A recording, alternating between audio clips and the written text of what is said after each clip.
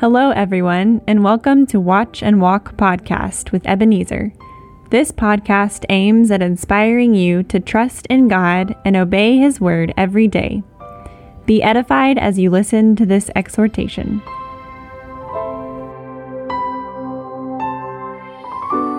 Hello, friend. My name is Ebenezer, and I believe God's grace is keeping you well.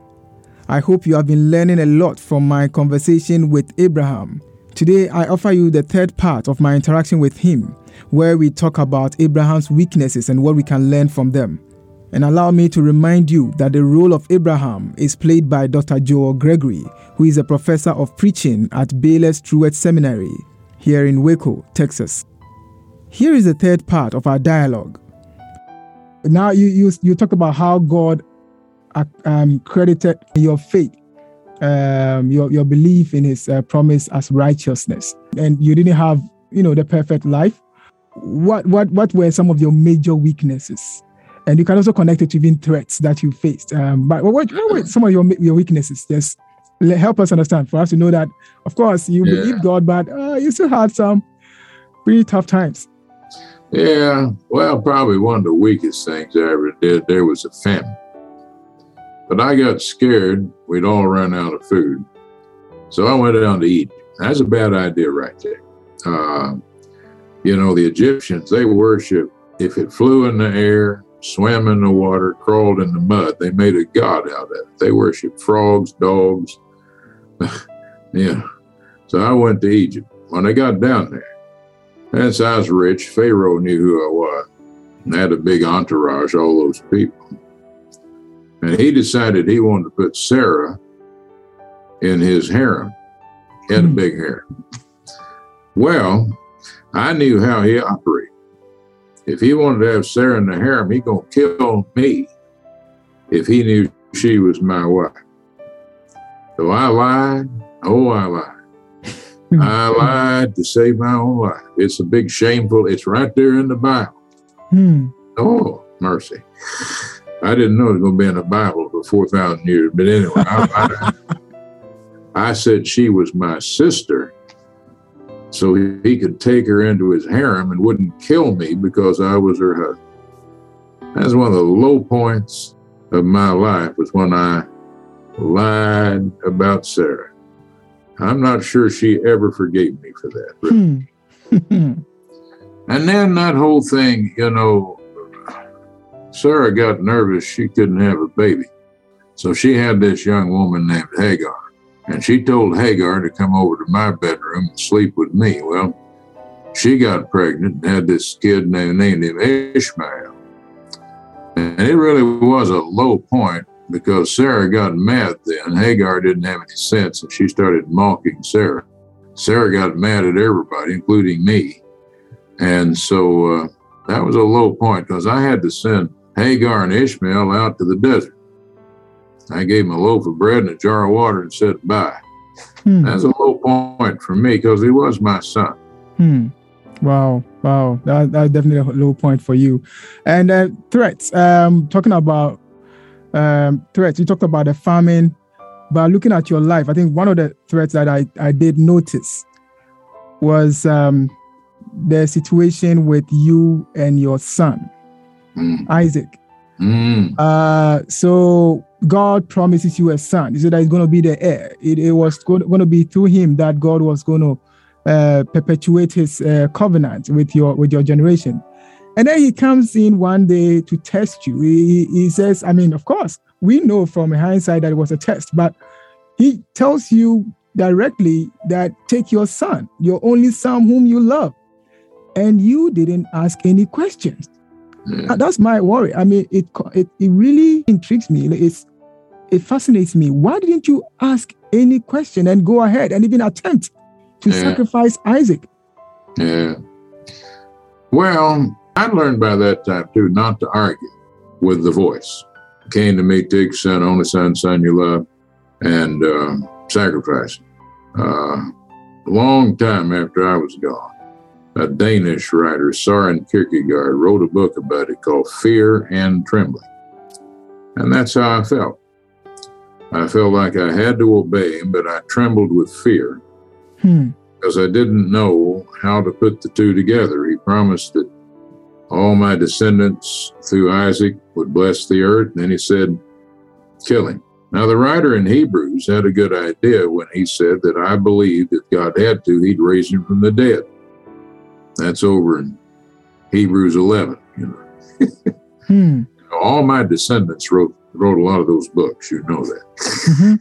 Over in Hebrews 11 said that I believe God could raise him from the dead. And I did for the most part. But we took, first of all, I tried to slow things down. I had 318 people that worked for me. I never cut wood. I never saddled the donkey. But that morning, to slow things down, I did it all. I saddled the donkey. I cut the wood. I put the wood on the donkey. I took 2 young men with me as witnesses, and man, what I didn't tell Sarah. Oh, mercy. I did not tell Sarah. I'm sure if you had told her, she wouldn't have allowed you. No. And that created trouble later. You might remember. After that, she doesn't show up anymore. She actually, I think, moved in with our in-laws. She gone after that. But anyway, I took him, and when we got there, I put the wood out. We had a fire pot with coals in it. You didn't have matches back then and that stuff. And I laid him out, and I had my hand up in the air. And Yahweh's angel said, stop. Now I know you won't hold your son back from me. And there was a ram with long horns caught in a bush. Now, I didn't know it at that time, but what he was trying to demonstrate was that we all needed a substitute. That ram was a substitute. And what he was trying to show us way before it happened was that one of my children would be a substitute for the whole human race. Because it was not just my son according to the flesh, it was his son. And what he asked me to do and then stopped me, 2,000 years later, with his own son, he didn't stop it. Wow. He got sacrificed. Isn't that something? Wow. He stopped you with your own son, but he didn't stop when it was his own son. No, I'll never forget, because what his angel told me, now I know that you won't withhold your son, your only son. And really, 2,000 years later, I told him back what he told me. Now I know you won't withhold your son, your only son. Isn't that amazing? Wow. And see, now looking back on it, I see that he wanted in the ABC 1, 2, 3 kindergarten childhood days of people, he wanted us to get the idea of a substitute for sacrifice. It took us a long time to figure that out. We thought it was sheep, bulls, and goats, and birds. He was just teaching us that someday he'd send his only son as a sacrificial substitute. And he stopped me from slaying Isaac, but he didn't stop himself from giving his only son. Wow. I presume that is why in the book of John, chapter 3, it talks about for God so loved the world. So it gives us an idea of the immensity, the greatness of God's love for us, right? Right, yeah. That's amazing. And let me just reconcile that experience with the first one that you had when God promised the son and the descendants, and you believed, and it was counted to you as righteousness. Now, I'm trying to connect the two there and ask you a question. What would you say about saving faith? What would you say for those of us who believe in Jesus Christ? We talked about not doing anything and we accept what has been done, but you definitely went through some tests there. So how would you define or explain faith to those of us who are trying and desiring to follow the Lord? Another one of my children wrote a book in the New Testament, James. He was half brother of Jesus.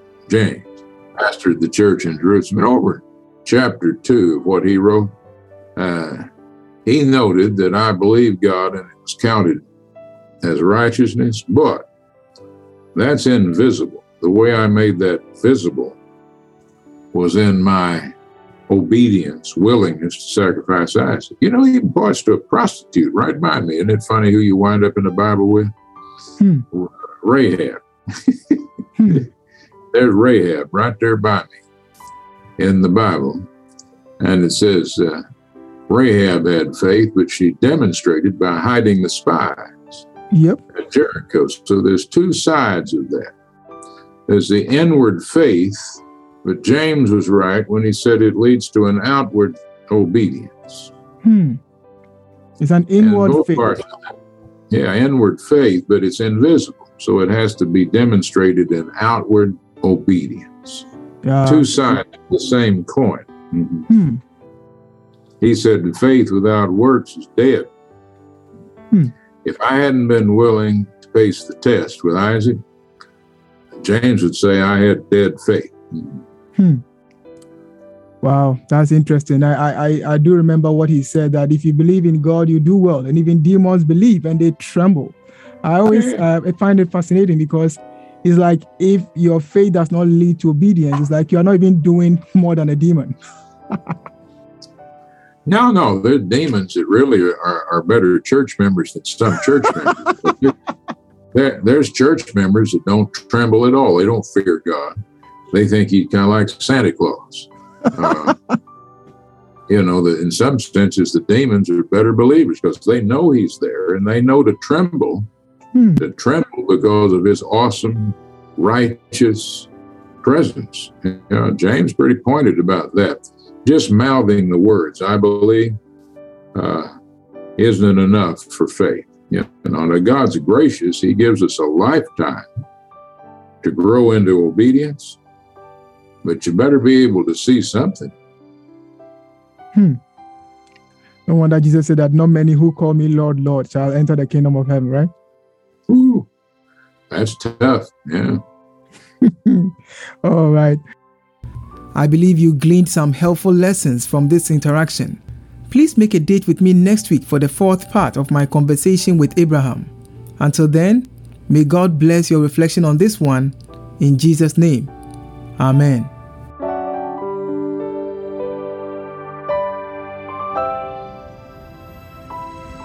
Thank you for listening to Watch and Walk Podcast with Ebenezer. Watch and Walk Podcast comes to you this and every Wednesday. To get notifications of new episodes, please subscribe. This podcast is brought to you by Watch and Walk Ministry. Visit us at watchandwalk.org to learn more about this ministry. God bless you.